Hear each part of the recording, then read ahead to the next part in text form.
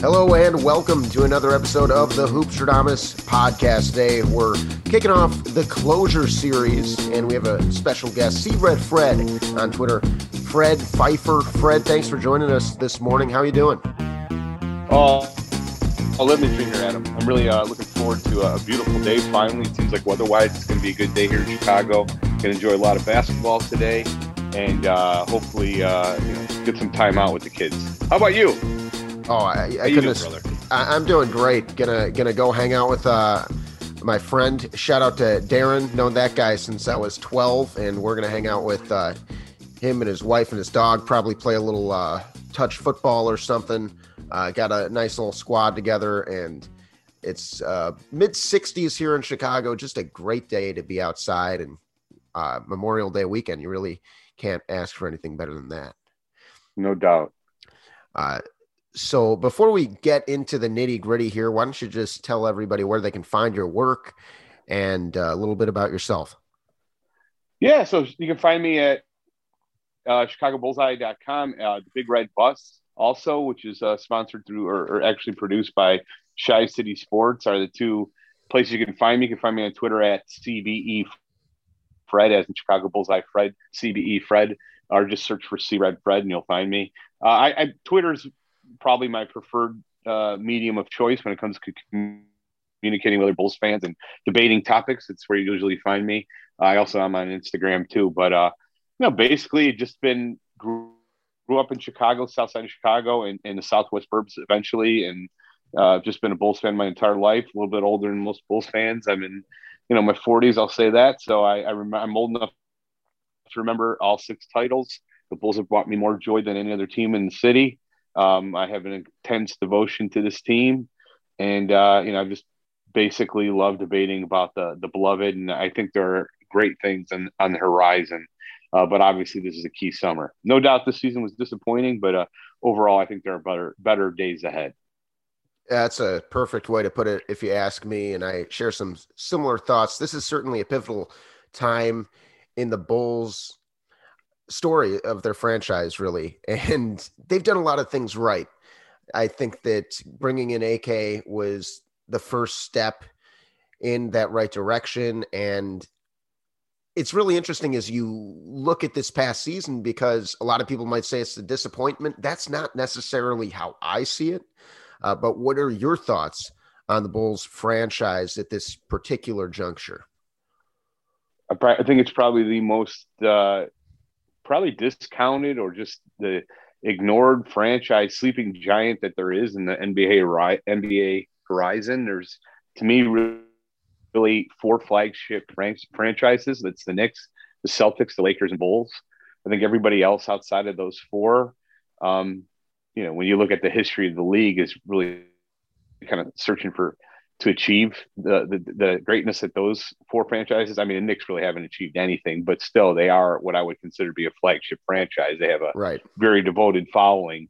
The Bulls are a world brand due to Jordan and what happened in the 90s, and that still reverberates to this day, as we saw with The Last Dance. So I think it's just the most slept on franchise in the league. And, that's had a lot to do since the trade in 2017 and just the fact we've been rebuilding. Mm-hmm. But, 3 years of a rebuild is, to me, not where we were, was not anything to, be disappointed about. This season was, however, I expected the Bulls to be better. They weren't, for a variety of reasons, but I do support the move again, Vucevic. I wish they didn't have to take a Minu in that deal. It's a killer contract. It's awful. Really, it restricts a lot of what you want to do. But big picture, though, I'm pretty excited to see what Arturas is going to do with this team. So, I think there's a lot of fans that are younger than me that, for whatever reason, feel like especially the last 20 years have been miserable. I do not agree with that. I lived through the Krause years. That's a whole other level of misery to go from where we were with Jordan winning the 6th title in '98 and going through the pure hell of going, I can kind of consider it, if people say the worst thing that happened to a person is if you become extremely wealthy and just lose it all and become destitute. Because, if you start out destitute, you don't really know what being wealthy is. That's how I felt like what we went through as Bulls fans, win 6 titles, be living on the living all our dreams in terms of having a team in Chicago that you could be really proud of, and then go through the Kraus years, just the arrogance, and to watch what that guy did was disgusting. I mean, we didn't even win 20 games some seasons. Like, people are complaining about some of the recent years we had. I think there were seasons where we won 15 games. It's like, it's not even in comparison what the last 3 or 4 years have been to what I experienced in those Kraus years. Pax gets hired, I thought, turned things around incredibly quickly. Mm-hmm. Then we had the 5 years, which I would argue could be the best in the history of Chicago sports, where he drafted Noah at 9 in 2007, Rose at 1 in 2008, Taj in 26 in 2009, hired Tom Thibodeau in 2010, and drafted Jimmy Butler in 2011 at 30. Those 5 years were the apex of what he was able to bring, John Paxson and Gar Forman, to a much lesser extent, and things gradually declined to the point where it was time to go. Yeah, but there's a lot of bad luck. It was time. It was. Yeah, no doubt. It's hard to describe. I won't even describe it as bad. That's another thing I think is a little bit understated. People don't realize the level of bad luck. The Bulls actually, I pulled this stat out or found this one. The Bulls actually led or were tied in the playoff series 5 times when they endured a loss of a starter. So that usually happens like once, twice, maybe 3 times is bad luck. 5 times, of course, in 2012, the Rose, but people forget 2 games later, Noah hurt his ankle, was out for the rest of that series. Another starter, that's the 2nd time. Dang, the following season became ill against the Nets. That's the 3rd time. The 4th time occurred when Paul Gasol was hurt with the Bulls up 2-1 in a key series in the conference semifinals against the Cavs. And then the 5th time was when Rondo broke his thumb with the Bulls up 2-0. So that kind of, over a 7-year period, it's just unheard of in NBA history. Will never be replicated again. I think we should all have to take solace that kind of bad luck can't continue. That's a good point. And, I'm considerably younger. I was born in 91, actually real close to the family legend is my dad held me up to the window at Rush Hospital and said, that's where Michael Jordan plays, And so, but I was really raised in that 90s ball, and I've certainly done my homework. Don't remember it as well, but I was, rooting for him out of the womb, literally, but I remember those Tim Floyd years really well. And, it was painful. It was so bad. And I honestly think some of those teams, they did have some talented players, some knuckleheads. I loved Ron Artest. He was my favorite Bull. He just locked down on defense. He was a crazy person, but I loved the intensity he would play with. Elton Brand, Brad Miller. It was awesome. Yeah, Jamal Crawford. Yeah. Like, they were all future all-stars, and we didn't quite know yet how special some of those guys would be. But anyway, still a fun young team. And then Paxson, it's interesting to kind of look at his legacy, because people remember with a lot of vitriol towards the end there about the disappointment of, the Derrick Rose trade, or the Rondo and Wade years, which was interesting because, like you said, they were up 2-0, but people just wanted Paxson out so badly at the end. But at the same time, this guy hit a game-winning shot to win a championship. This guy has made some of the best multiple draft times. Yeah. Yeah. In 2001, in 1991, obviously you don't remember, that was the year you were born. If you go watch that series again against the Lakers in the deciding game 5, he was fantastic in that game. Jordan hit him consistently, and I think he had 20 points in that game. And then obviously an underrated, the 93 shot, that 3-pointer is arguably the most underrated shot in history of the Bulls, because as a number of my friends like to point out, if he misses that shot, there's a good chance the Bulls don't win game 7 against Phoenix. That was a very good team. Right. And they just were not, it was a very difficult, rough schedule. And that specific finals with all the outside distractions going on was very hard. It was just a huge shot. And, him hitting that 3 is it's unbelievable. And, everything that happened after that, was just, he had a huge impact on the history team. People also forget he was a coach on the 72 win team. So To me, he was Right. uniquely positioned to become a GM, and he did a great job as a GM, at least for the first decade. But, I agree with others. I'm a huge John Paxson fan.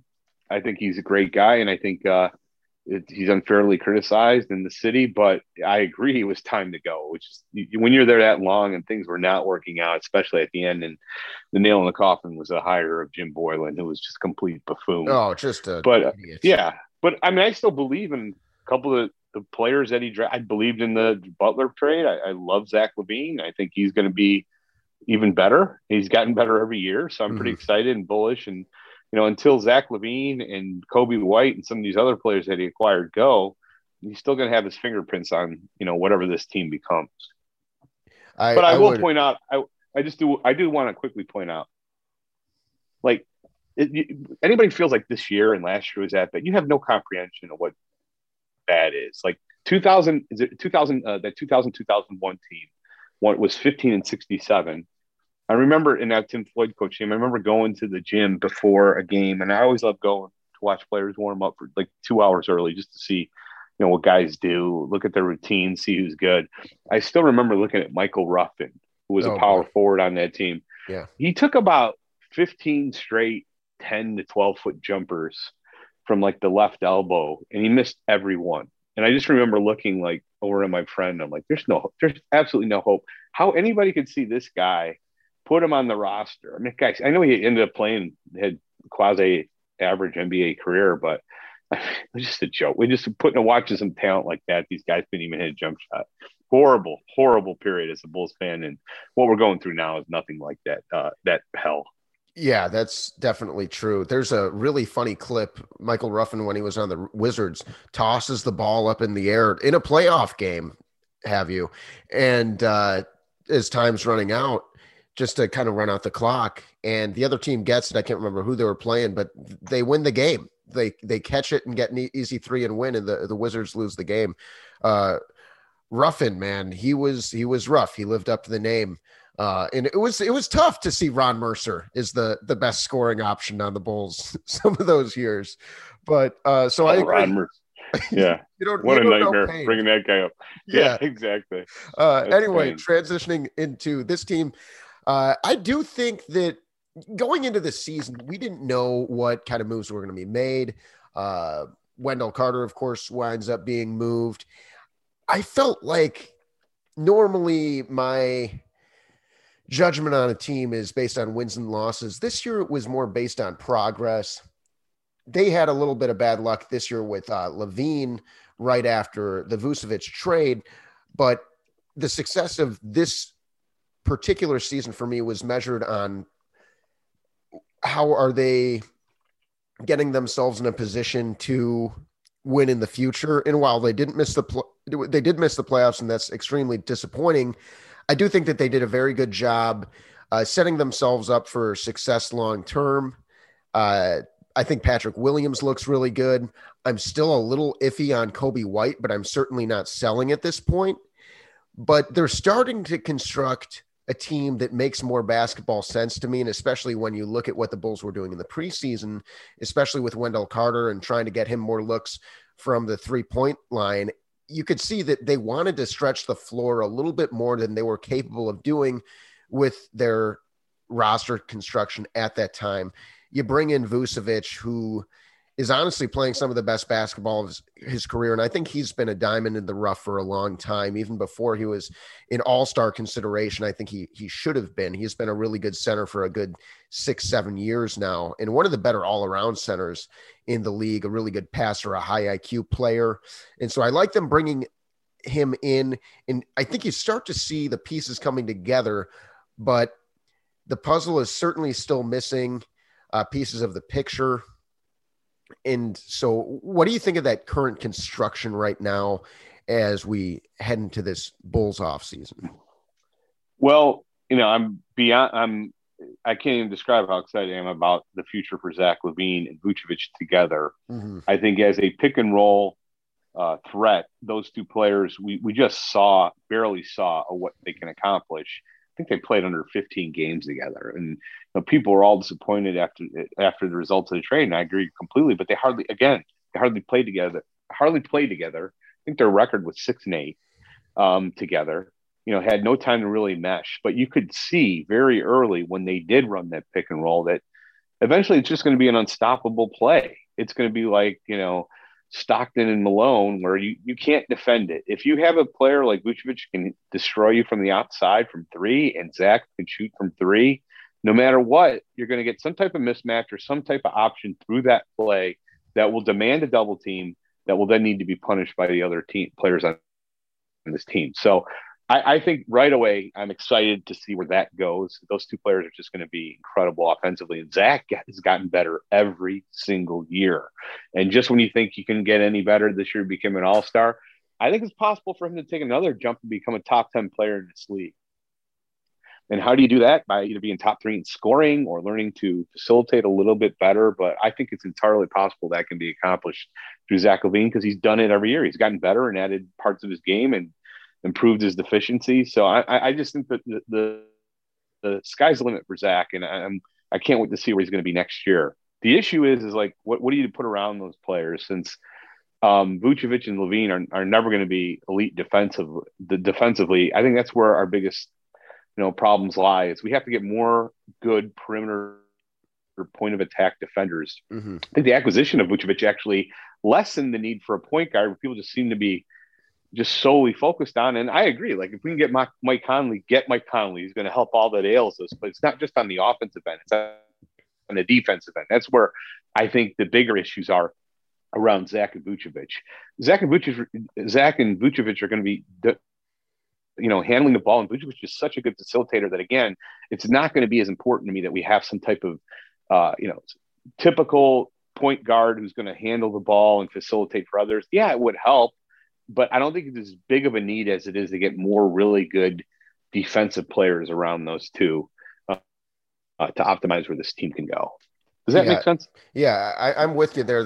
I've had similar conversations with apparently a mutual friend of ours, Sean Sierra on Sports Zone Chicago. That's the first thing I brought up is especially AK having been in Denver, you kind of see shades of him believing in having a big man facilitator a la Nikola Jokic with Vucevic.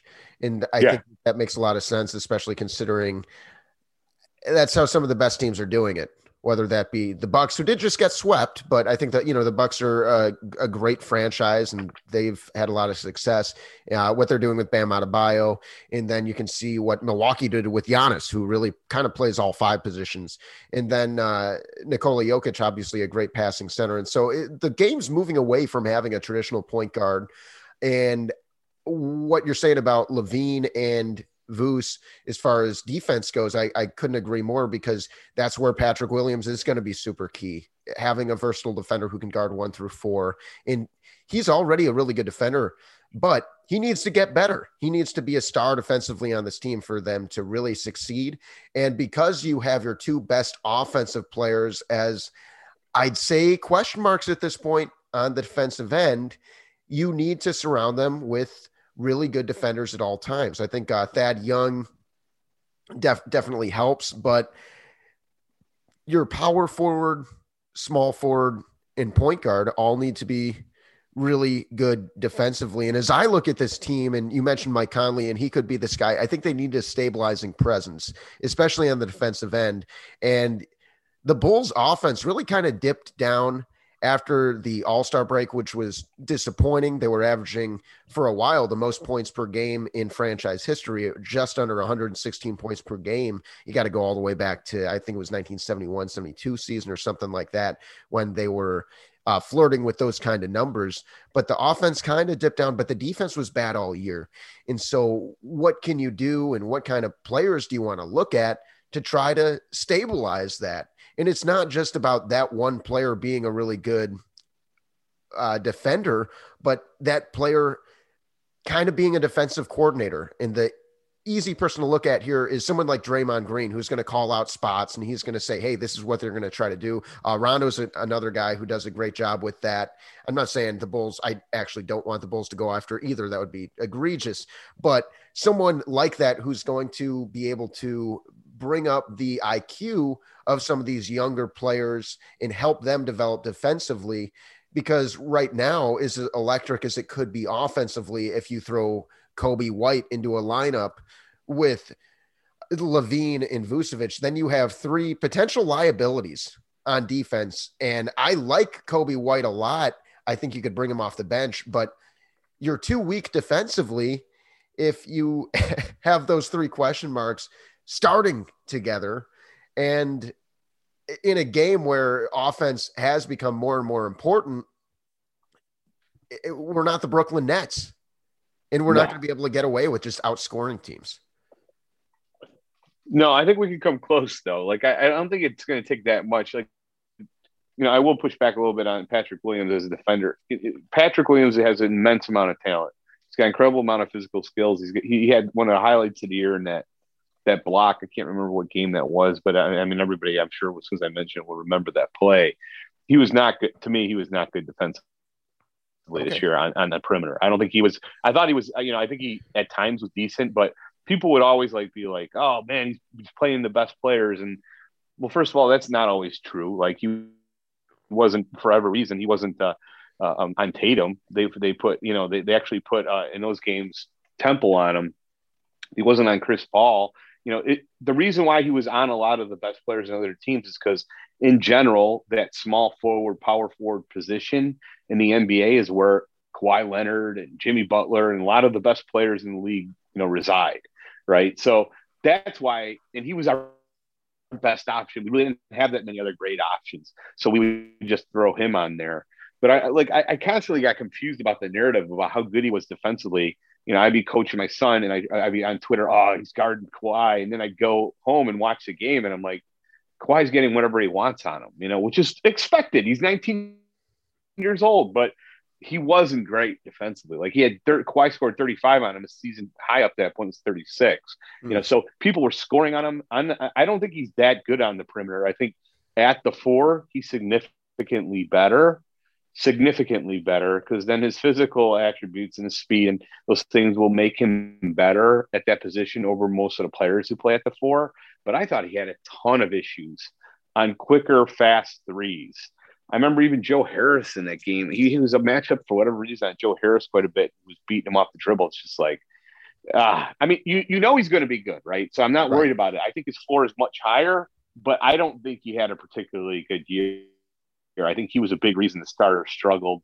And I'm not as high on Patrick Williams as many other players are. I do think he has an incredible amount of skill and talent, and he could be a great player.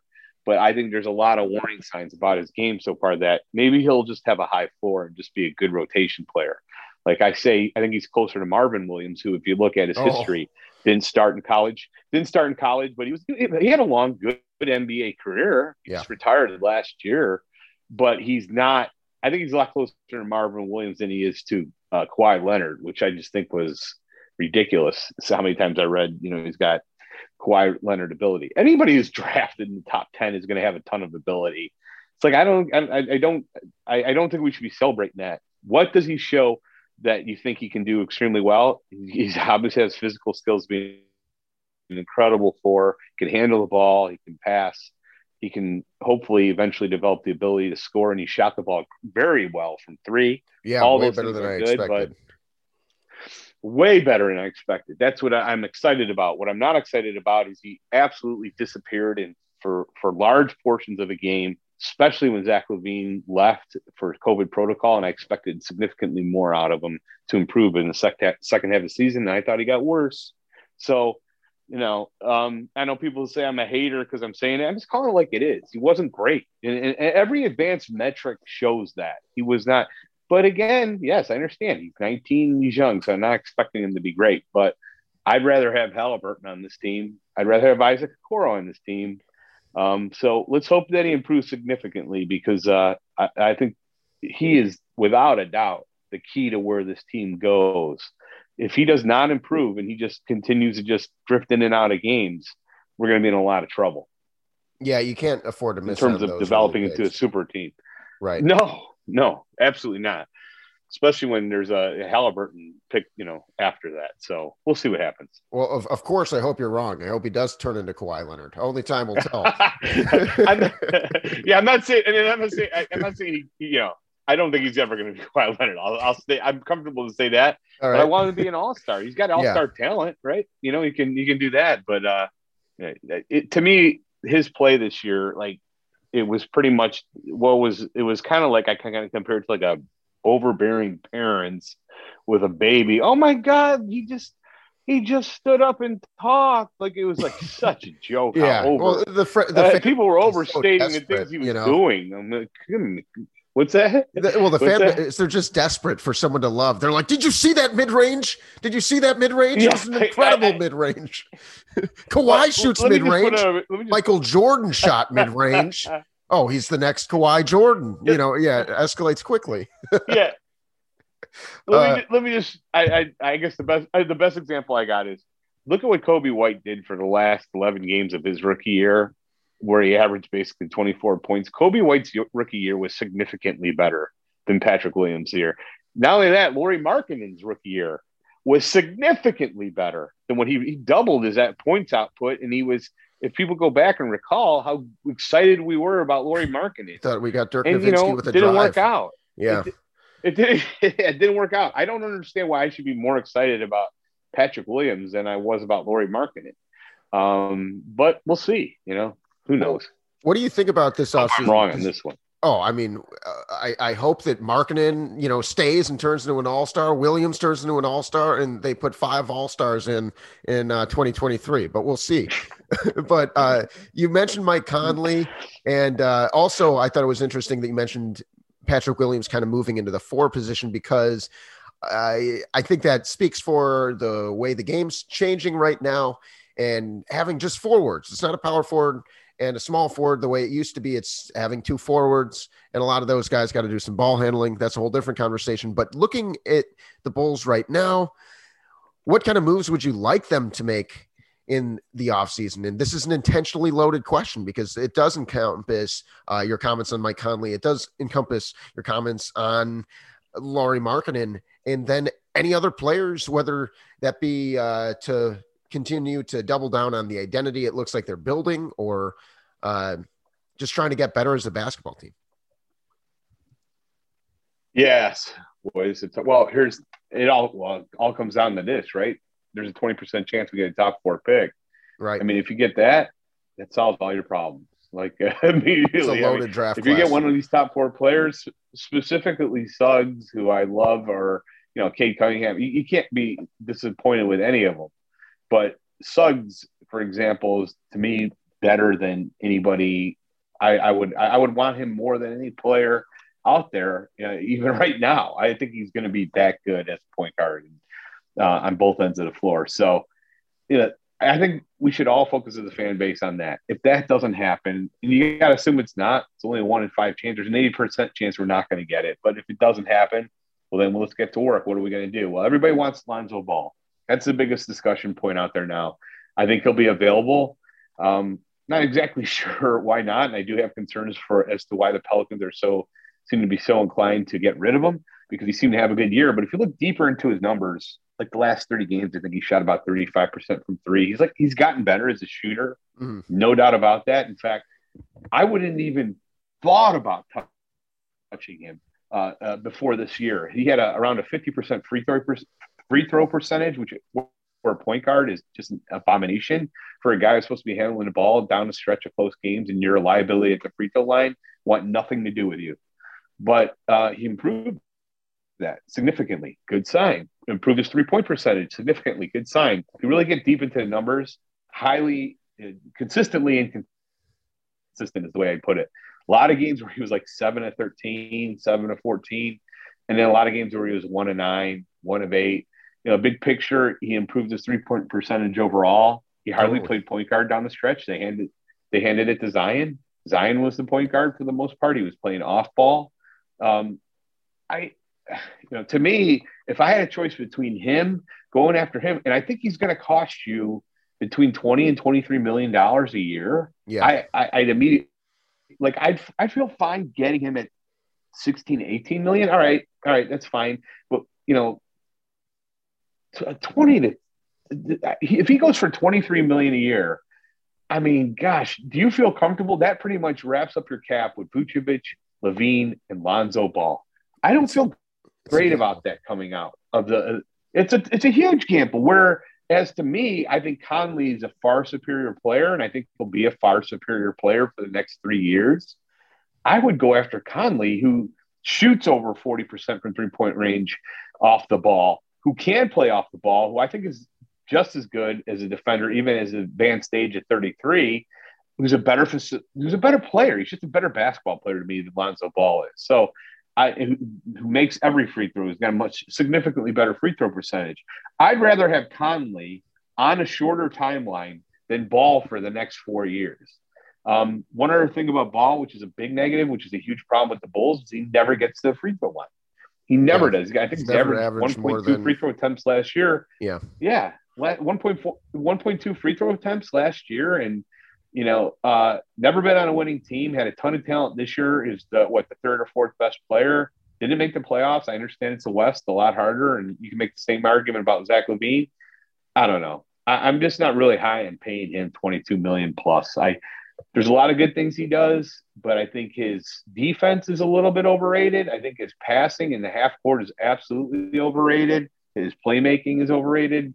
But, he does bring, as an on-ball defender, he'd be a tremendous help. So, I don't know. I'm definitely not one of the ball boys. I definitely don't feel like he's going to make this team way better if we acquire him. He would improve the team.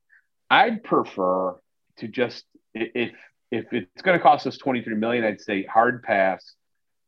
I'm fine going back with Kobe. I think Kobe played better down the stretch after Vucevic was here. And the reason for that, you don't need a traditional point guard.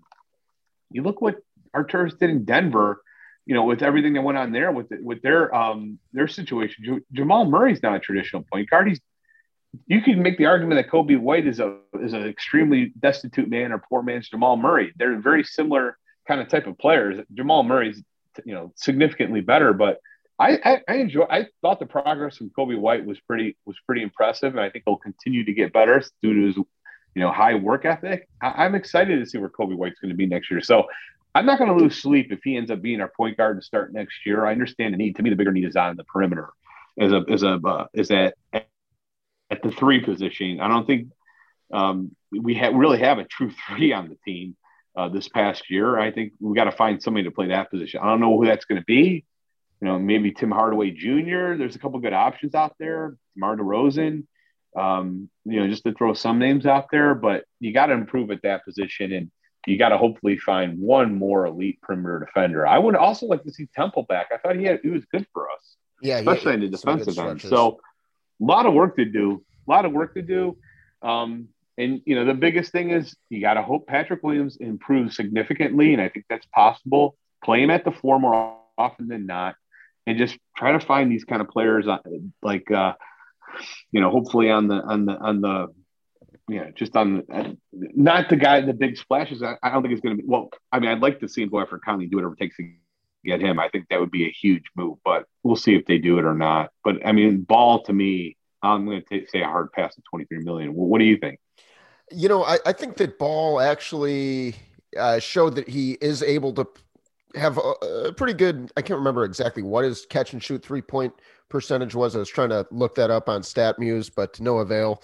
But I think he is someone who can play well enough off the ball. I think that there's a good argument either way. I think Conley's going to be more expensive than Lonzo Ball. I think Lonzo Ball and Conley makes the Bulls much better. Not total contract. Ball's going to be a 4-year deal. And Conley's going to be a 2 or 3 year deal. Right, because Conley's so we're talking about total contract. Yeah, total contract is going to be – he'll be less than that. So I think Conley's going to cost you between $26 and $30 million a year, 3 years. Ball will be could approach just under $100 million. I think he's probably going to go for $23 million, maybe $24 million a year, 4 years. That's insane to me for him. Yeah, he's just starting to show who he can be as a player, and he has been wildly inconsistent. He's certainly a young option, and I think that's a double-edged sword. You bring in a veteran, and it's more of that stabilizing presence that I mentioned earlier, but Lonzo Ball's 23, and so he does kind of fit the window for this team because they're not going to be contending for a championship next year, but hopefully they can do it down the line. Lonzo, I think, was kind of unfair. He got labeled as a bust by a lot of people. He really was a pretty bad shooter, not like a struggling shooter, but a flat bad shooter coming into the league. His rookie year, he shot 30% from three, 45% from the free throw line. But this year, he shot 37.8 from three and 78 from the line. And so he's continued to get better. I think defensively, it makes a lot of sense to have, what is he, like 6'6", 6'7"? Yeah, he's listed at 6'6", 190. So you add a little bit more length and athleticism. I think that helps. And the Pelicans did put him on a lot of the other team's best player. So it seemed like Van Gundy really trusted him. But I think that there's a lot of different ways to skin a cat. I don't think we necessarily have to go one way or the other. Conley's age is a concern to me, but like you said, it's just going to be a 2 to 3 year deal. I don't think that there's a right or wrong answer. So not to give you a no answer here, but I'd be happy with either. And I think that if you do go after Lonzo Ball, like I said, that's a big gamble, but I think that the potential payout is substantial because if Lonzo Ball does pan out, if he does live up to the hype eventually, and people forget that these guys are coming out, they can't even legally get a beer, but he's starting to develop in, not that it's the NBA, but I remember I went to DePaul a little bit later than a lot of my peers. And so I was 25 playing against, 20 and 21-year-olds and intramurals. And I just remember thinking, like, how am I so much better than these guys? And it was because I was a grown man, and so Lonzo Ball's only 23 years old. And when he hits that athletic prime, he's going to be a lot better. And I would be very interested to see what he can do alongside Zach LaVine, because he's definitely someone who has great vision of the floor, doesn't necessarily need the ball in his hands as much as he used to. And so I think you could see a lot of success. And you mentioned the pick and roll option with LaVine and Vucevic. Well, you throw in Lonzo Ball and all of a sudden you have, whether it's Ball or LaVine, you have someone who's going to shoot around 40% on the perimeter that's going to create more space on that pick and roll. Whether that turns into a pick and pop, I think it gives the Bulls a lot of different ways that they can manipulate the defense. And one thing I do like about that move is it long-term, like I said, it kind of fits that window where hopefully all these guys are really, really good in 3 years. And Vucevic has a game that's going to really age well, just because he is not relying on his athleticism. He's got a high IQ. I expect him to be a double-double machine for the next, 4 years of his career. I know we got to wrap it up around 11 o'clock here. And so we'll start doing so, but I got a few more minutes. I can go to 11:05 here, but let me just jump in though, like really quick on Ball, like something I wanted to point out. So I mentioned his consistently inconsistent. Like, he's got to be able to shoot the three for us. Like, it's going to be, to me, like, that's an important attribute that, especially for a guard, you're going to be playing off ball with Zach a lot, stretch the floor a little bit, and people were like, oh yeah, he was great last year. He improved it. No doubt he improved to 37%, which is acceptable. His last 7 games, this is what I mean by consistently consistent. He had a game where he was 8 of 17, 7 of 13. So 2 really excellent games from 3. I want to point out his other 3 games: 0 for 8, 1 of 9, 4 for 13. Yeah. Well, if Fred's like, well, you're just pulling out a 7-game window. Well, let's look at his previous 7-game window than that. 0 of 7, 1 of 5. And then he had a game in that same window where he was 3 of 6 and 6 of 10. So it's either, I just got the sense going through his numbers, doing a deeper dive, was like, he's either going to play really well or play really bad. And that kind of inconsistency, I guess you could say, well, that's normal for a 23-year-old. Maybe. But to me, it's just maddening. Well, it would be and like spending a lot of money on a sports car that has performance issues, right? Yeah, you don't want to have to take it to the mechanic all the time. And so it is interesting because you're either going to have Lonzo Ball or Lauri Markkanen. And do you think Markkanen's back? So this is another more difficult conversation. I don't believe in letting a player. I think people's criticisms of marketing went a little bit overboard. I fell out of Lauri's army, but what does he do well? And people say all he can do is shoot. That's all he does well. He was over 40% from three.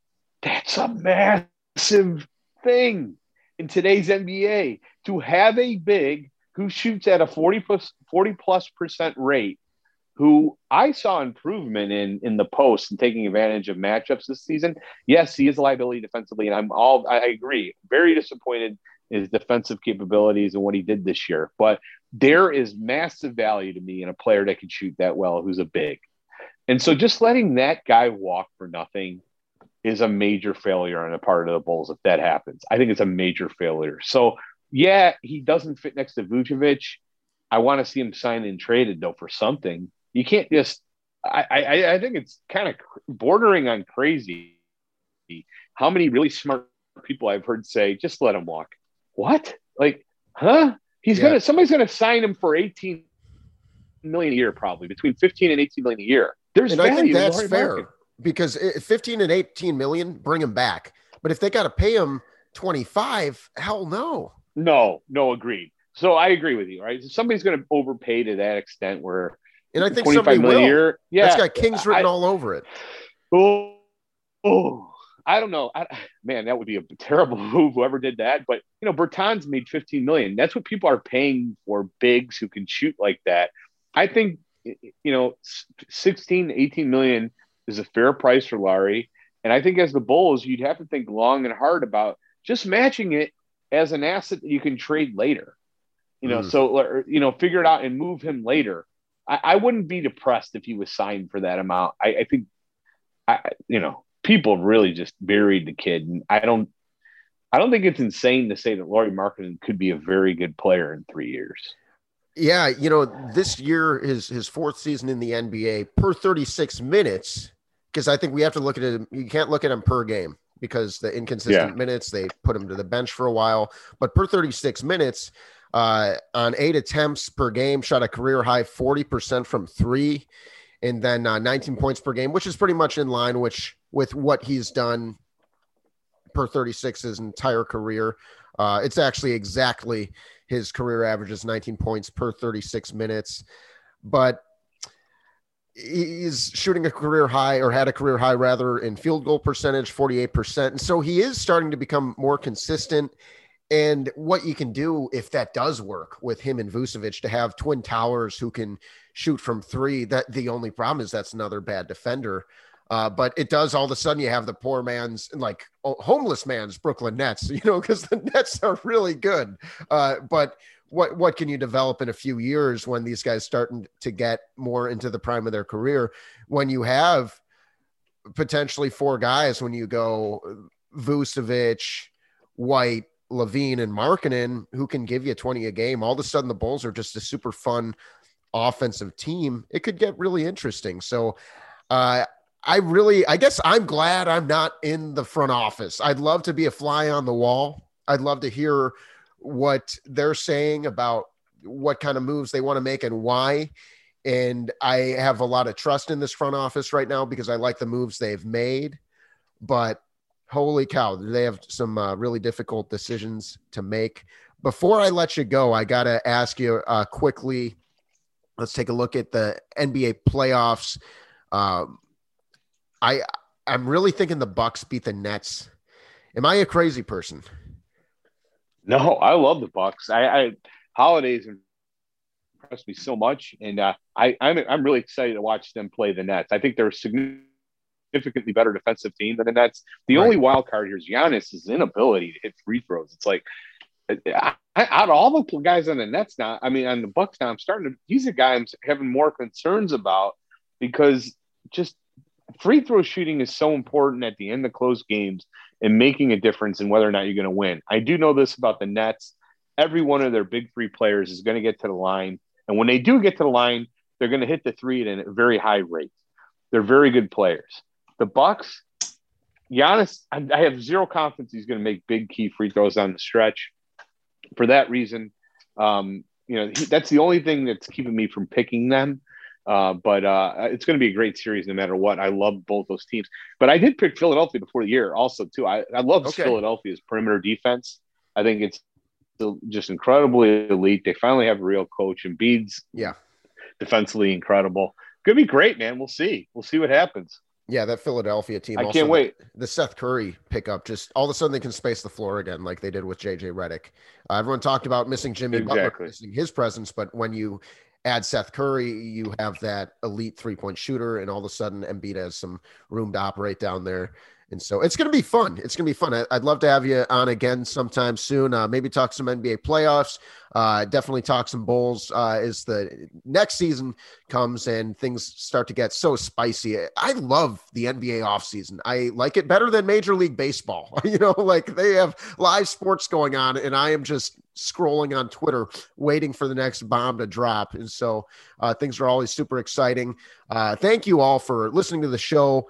And if you're looking to get some graphic design work done, our logo was made by the Wax Cowboy, Evan Buttress. You can slide in his DMs on Instagram at the Wax Cowboy. Fred, thank you so much for coming on. Any last words? No, just besides that, I think there's great things on the horizon for the beloved Bull. Everybody stay true. And, if no reason to get upset with what we've seen so far. I mean, disappointed we didn't make the playoffs, but let's not forget, let's keep in perspective, our two best players only had less than 14 games together. And I think we should be excited to see where our church does this summer to make, a championship caliber basketball team come here by 2023. Amen, brother. We'll see you next time, folks. Happy hooping. Go Bulls. Yeah. Great talking to you, brother.